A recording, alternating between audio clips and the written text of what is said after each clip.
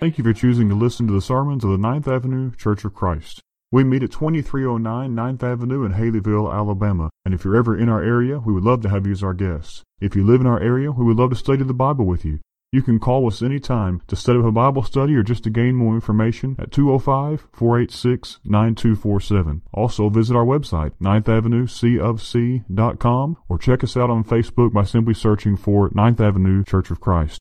Now we hope you'll join us for a study of God's Word as we seek to follow Him each and every day from the Ninth Avenue Church of Christ in Haleyville, Alabama. Let's go to God in prayer as we start our time in His Word. God, thank you for being the awesome and mighty God that you are. Thank you for the love and mercy that you shower upon us every single day. And God, we are grateful to have the freedom to come and gather in this room today, to study, to worship, to praise you, God. I thank you for everyone and the effort that they have made today to be a part of this time. I pray now that we open our hearts and minds to your word. May we be all about you. It's in your Son's name we pray. Amen. Before we get started, I want you to look at the person sitting next to you and tell them, I've waited all week to worship with you.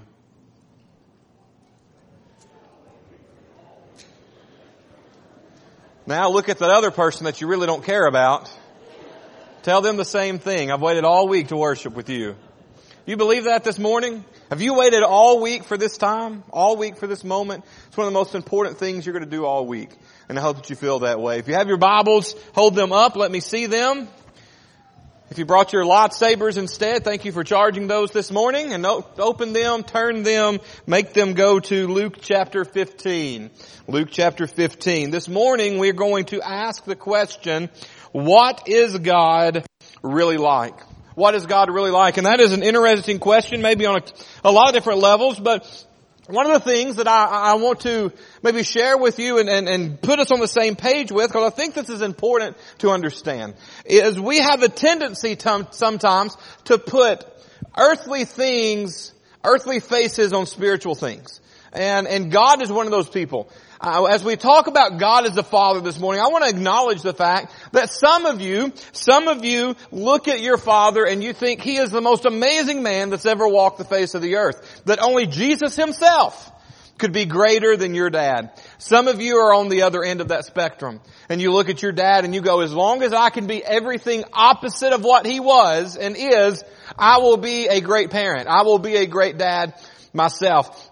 And so sometimes if we're not careful, we tend to put our earthly view, especially of our Father maybe, onto and project it onto God. And we think, well, God is a Father, we get that, but if God's anything like my dad, I don't want to have anything to do with that. I don't want to have anything to do with Him. And so we, like I said, we take our earthly idea and we project it on a spiritual thing, and that's not fair to God. That's something that we would be guilty of. But in our story today from Luke chapter 15, this story, the third parable of something that is lost. If you were with us in Bible class, we covered the first two.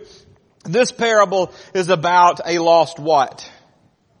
A lost son. And he tends to get all the attention in this story. When you hear people teach about it and preach about it, the lost son tends to get all the attention. What I've decided to do is right now, for the next few minutes, there's a clock up here. I'm not going to promise to pay much attention to it, but it's here. During that time, we're going to talk about the father. Tonight, we're going to look at this very same story, and we're going to talk about the older son. So I encourage you to come back tonight, hear this second part of this lesson, if you will. And if for no other reason, come back tonight and eat, okay? That may be the best part of your day. You never know. Luke chapter 15. Let's jump into verse 11. There was a man who had 2 sons. The younger one said to his father, "Father, give me my share of the estate." So he divided his property between them. Not long after that, the younger son got together all he had, set off for a distant country, and there squandered his wealth in wild living. After he had spent everything, there was a severe famine in the whole country, and he began to be in need. So he went and hired himself out to a citizen of that country who sent him to feed his pigs. He longed to fill his stomach with the pods that the pigs were eating, but no one gave him anything. When he came to his senses, he said, "How many of my father's hired servants have food to spare? And here I am starving to death. I will set out and go back to my father and say to him, I have sinned against heaven and against you. I'm no longer worthy to be called your son. Make me like one of your hired servants." So he got up and went to his father. But while he was still a long way off, his father saw him, and he was filled with compassion for him and ran to his son, threw his arms around him and kissed him. The son said to him, "Father, I have sinned against heaven and against you. I'm no longer worthy to be called your son." But the father said to his servant, "Quick, bring the best robe, put it on him. Put the ring on his finger and sandals on his feet. Bring a fatted calf and kill it. Let's have a feast and celebrate. For this son of mine was dead and is alive again. He was lost and is found." So they began to celebrate. Let's break our passage down and talk about some things together this morning. The first thing that I want you to understand about who is God as your Father is we serve a God. We have a Father who regrets your rebellion. He is a God who regrets your rebellion. Now, this is how this is going to work out. You've got two sons, two children in this family, an older son and a younger son. Simply because the older son got there first, some people don't think this is fair. As the oldest of the family, myself, I totally believe this is a fair situation, okay? The oldest son gets 2/3 of everything his dad has, just because he's the oldest. The youngest son is then left with how much? Can you do math? 1/3 of it. So his youngest son, he comes to his dad, and what does he say to his dad? This is in essence what he says. "Hey Dad, I know eventually you're going to die, and I don't have the patience to wait around on that. So if you could just go ahead and get together all that's mine anyway and give it to me, I'll be on my way." Now, how many of you would have gotten an inheritance if that's what you did growing up to your dad? How many of you would have gotten something, but it wouldn't have been an inheritance? Okay, so this dad, he's looking at his son, and his son's just like, this is the ultimate slap in the face. Everything he had done and worked for, and I'm sure he looked at his life and said, one day, I'm going to give this to my son. They're gonna have this. They're going to benefit from this. He says, "Dad, I'm not going to wait around. Just give it to me." And what does this passage say that the dad did? Now we can tell by the way he acts at the end of the passage that it hurt. Okay, as any dad would. It was painful for him to go through what he went through here. But what does the dad do? He goes and he sells everything off that he needs to. He cashes in his assets, and he comes back to his son and he says, "Son, here. Take it." I believe there's an interesting idea here. And it's the idea that we have a God who regrets our rebellion, but you know what? He'll let us walk away. We serve a God who regrets our rebellion, but He will let us walk away. Christianity, and I heard this not too long ago. When I first heard it, there's a couple of things in my life that I've heard that I'm like, that's not true. And then I hear them and think about them, and I'm like, okay, that is true. And this guy said Christianity is 100% voluntary. 100% voluntary. Now we like to teach that, hey, Jesus did this for you, so you have to do this for Him, right? But do you have to? No. You should want to, you should desire to, but you don't have to serve God. That is your choice. You can make that decision. You can be a child of God for a period of time and walk away from that relationship. Now, and don't misunderstand what I'm saying here. I want you to understand on the very front end of this that once you're a child of God, you will always be what? A child of God. Nothing's going to change the fact that God is your Father. But what you can do is you can walk out of the house and put yourself in a situation where you no longer benefit from the things that your dad has to offer. You don't get mom's cooking anymore when you walk out of the house. You don't get the comfort and security of a free room and board when you walk. Dad is still dad. He will always be dad. But you can put yourself in a situation where you no longer receive the benefits that come along with being part of the family. So God says, look, I love you, but you're free to go. I'm not going to make you stay. A verse that we quote all the time. And you know it if you've been here. All authority on heaven and on earth has been given to me. Therefore what? Go and make disciples. Jesus says something really cool right there. He goes, all authority has been given to me. All of it. So you know what he could have said? All authority on heaven and on earth has been given to me. Therefore, you will love me. I'm going to make you love me. Did he have the authority to make us love him? Did he have the power to make us love him? Yes, absolutely. But what does he say? He says, all authority has been given to me. Therefore, as my disciples, as the church here at 9th Avenue, your job is to go and convince people to love me. Convince them to choose me. What kind of a relationship is it if it's a forced relationship? If there's no love involved in it, is it really truly a godly relationship? No. God says, I want you to choose me. But if you don't, I'm not going to stop you. The dad goes, hey, go ahead. Leave. And that's how God is. When Eve is looking there at the tree and she sees this fruit, did God run down and go, Eve, stop. You don't need to. No. He said, this is your choice. When David's standing on top of his house while the rest of his army is out at battle and he's looking down at Bathsheba and he goes and he looks at his servant, he goes, go get me that woman. Was God standing at the door going, servant, if you take one more step, I'm making you disappear? No. He says, it's your choice. You do what you want to do. I want you to choose me. I long for you to choose me. But if you don't, that's up to you. You're going to put yourself in a bad situation, and I'm going to regret your rebellion, but it's your choice. And so my question is, what is your choice? I also want you to understand this morning that rebellion doesn't always look like the pig pen. And follow me here. Rebellion doesn't always look like the pig pen. Some people rebel against Jesus, and listen, we can tell. We can see it in the way that they live. Everything in their life is a wreck. Everything's a mess. This person has rebelled against Jesus. Did you know it is possible for you to put on your suit and tie, for you to put on your best dress and your prettiest earrings, and to sit in this building for 4 hours a week, and yet still be rebellious to God?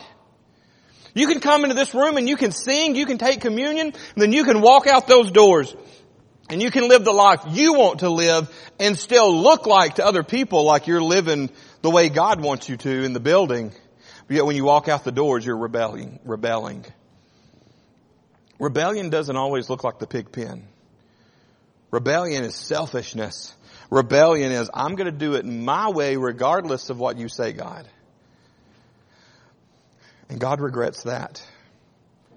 But he says, you make the choice. It's up to you. Well, here's the next thing I want us to think about. We serve a God who runs when you repent. We serve a God who runs when you repent. So the guy leaves. He goes off. He squanders all of his dad's money. Verse 13 said he squandered his wealth in wild living.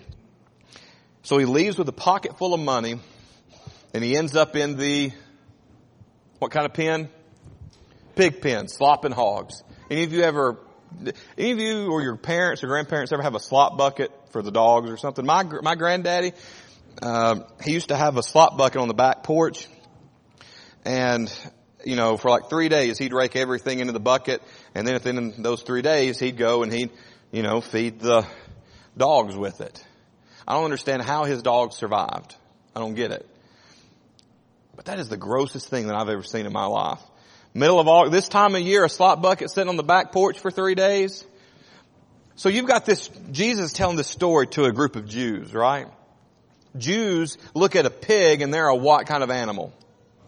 Unclean. You don't have anything to do with them. And this son, this guy in this story, he goes, I was longing to not just eat a pig. Barbecue sounded real good at that point. I wanted the stuff that went in them that made them unclean. I would imagine that there was an audible gasp when Jesus told that part of the story.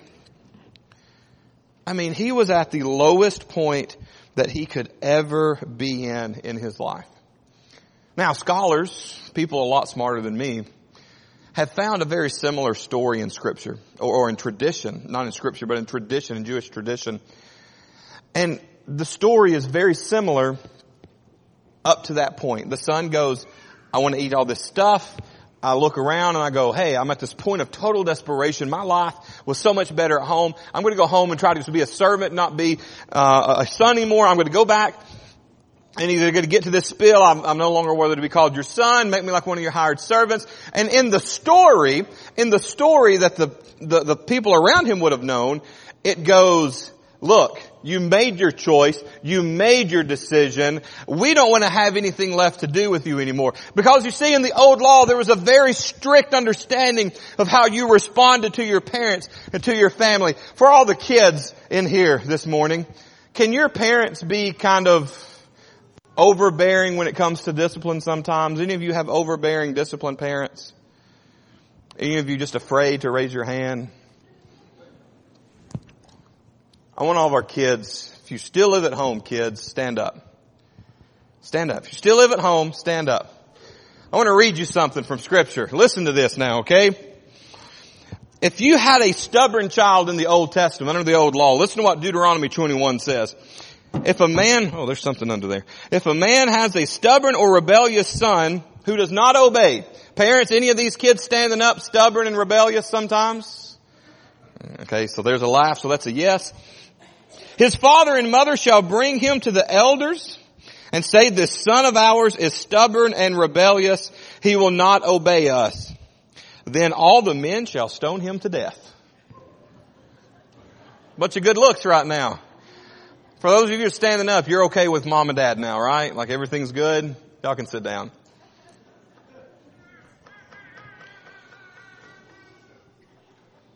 That's the normal way the story ends. But in this particular story that Jesus tells, when he sees his son a long way off, what does his dad do? He runs to him.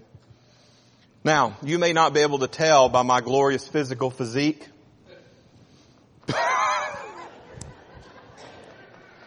I don't run. If I run, you need to pay attention because one of two things going on for you. You need to start running or it's too late for you. I don't run. And for a Jewish man who essentially what you could consider is wearing a dress, it's even more obscene for him to pull his dress up, his robe, and start tucking it into his undergarment and take off running. But he didn't care. Why? Because that's my son. And I see him. And I know that's him. And when he has decided to come back home to me, I'm going to run to him. You serve a God, I'm all off on my screen here, but don't worry about it. You serve a God that when you step out of fellowship and you're in that kind of back and forth, when you decide to come home, you serve a God, you have a Father who says, I will run and meet you halfway. You just start. You just make the first step. And as you're coming, as I see you, I'm going to, it doesn't matter if I look so stupid to everybody else, I'm going to run to you. And then look at the rest of what he says he did. It says he got to him, and the first thing he did is he wrapped his arms around him and he hugged him and kissed him. But the text there carries the idea of what we would call smothered him with kisses. You got an aunt or a grandmother in the family that you hate going over to her house cause it's just kiss, kiss, kiss, kiss, kiss. That's what he did. But the next thing he says is he says, hey, go bring the what? The robe. Go bring the robe and put on him. And that's a very amazing image to me because we are told by Jesus that If we're faithful unto death, we're going to get a crown and we're going to get this robe. And that's such a cool image because I am such a dirty person because of sin in my life. This young man was filthy. Where had he been? Where had he been working? In the what? Pig pen. You think that's a very sanitary place to work? Not at all. And then he walks home. And he's sweating and dirty, and he's got all this pig manure on him, and it's all crusted up. I bet he stinks to high heaven, as we say. And what does Dad do?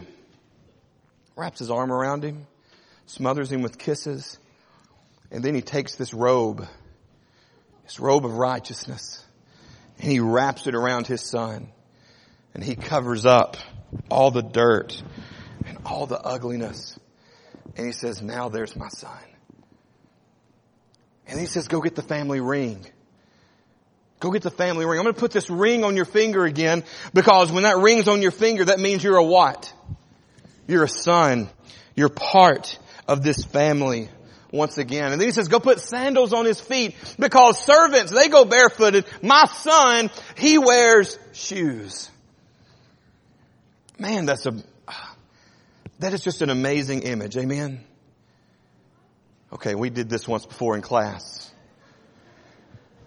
Let's try that one more time. This is an amazing image. Amen? That just means you agree with what the Word of God says. That we serve a God who regrets when you leave, but when you come home, He is going to treat you as if you never left. As if you never left. Now, the brothers and sisters, sometimes we struggle with that as if you never left part, right? We like to keep score. We like to, hey, what does his brother say at the end of the story? Hey, Dad, I've got my robe on. You know why? I never took it off. We're going to talk about that tonight, so come back. But he runs after you. And he welcomes you home as if you never left. And he restores you. He restores you when you repent. Now, repentance is an interesting idea. And I want you to understand true repentance this morning. True repentance is not just turning away from the bad that you're doing. Because I can turn from bad things and still my heart is not where it needs to be. I can walk in the church building and do all the things that a Christian is supposed to do on a Sunday morning and my heart still not be where a Christian needs to be. True repentance starts in your heart. It's looking at God through confession. See, confession and repentance are the same side or different sides of the same coin. You can't have one without the other. Repentance is when I confess to God, God, I've been doing things my way and they're not working anymore. Matter of fact, God, I realized they never worked. I want to do things your way now. That is confession, and repentance is actually doing those things God's way. So God restores us. Now, as we talk about this story, I know that there are some of you here this morning. There are some of you that as we talk about people who have walked away. And I want you to look around the room this morning. There are some empty pews around you. Some of those pews used to be occupied by people who have passed on. Some of those empty pews are formerly occupied by people maybe who have left town, moved away. Some of those pews used to be occupied by people that were and probably still are your friends. People that are still your brother and sister in Christ. Who have decided, God, I'm going to do things my way. One of the things that I love about this story is that this son always knew he could come home. He always knew that. And my question to you as a church this morning, this is maybe the more personal challenge. Are you creating an environment that people want to come back to? Are you creating an environment that when they come home, they know they're going to be loved? They know that they're going to be welcomed. They know that when Jesus forgives them, you're going to forgive them as well. Because you see, a lot of our churches are dying. I'm not saying that you are. That's not my point. But the reason a lot of churches are dying is because they're not a place that welcomes the prodigal, the lost, back. And if God welcomes him home, what should we do? We should welcome him as well. So that's our personal challenge today. An amazing story with some amazing, challenging things for us to do and to live in our life. But I ask you this morning, are you serving that God? Do you look at that God and say, I'm giving you my all? And if so, I'm so happy for you and excited for you. Or do you find yourself, like many of us do, distracted by the world? Hey, listen, there are more distractions today than maybe ever in the history of mankind. We carry a distraction around in our pocket, and every time it buzzes, we jump. You know, we got to figure out what's going on in the world. We're addicted to distractions. There's a lot of distractions, and it's easy to get pulled off center, to get pulled off focus. It's easy to be rebelling and maybe not realize that that's what we're truly doing. Because Satan is so good at making us think we're all right when our backs are really turned to God. Maybe that's where you are today and you just need to come home. Maybe you've never really left, but you've kind of been outside in the tent in the front yard, not in the house enjoying really what God has to offer. Or maybe you've stepped back in this building today and you've just been gone. Come home. Come back to Jesus. Allow him to be that Father to you. And allow him to love you as if you've never left.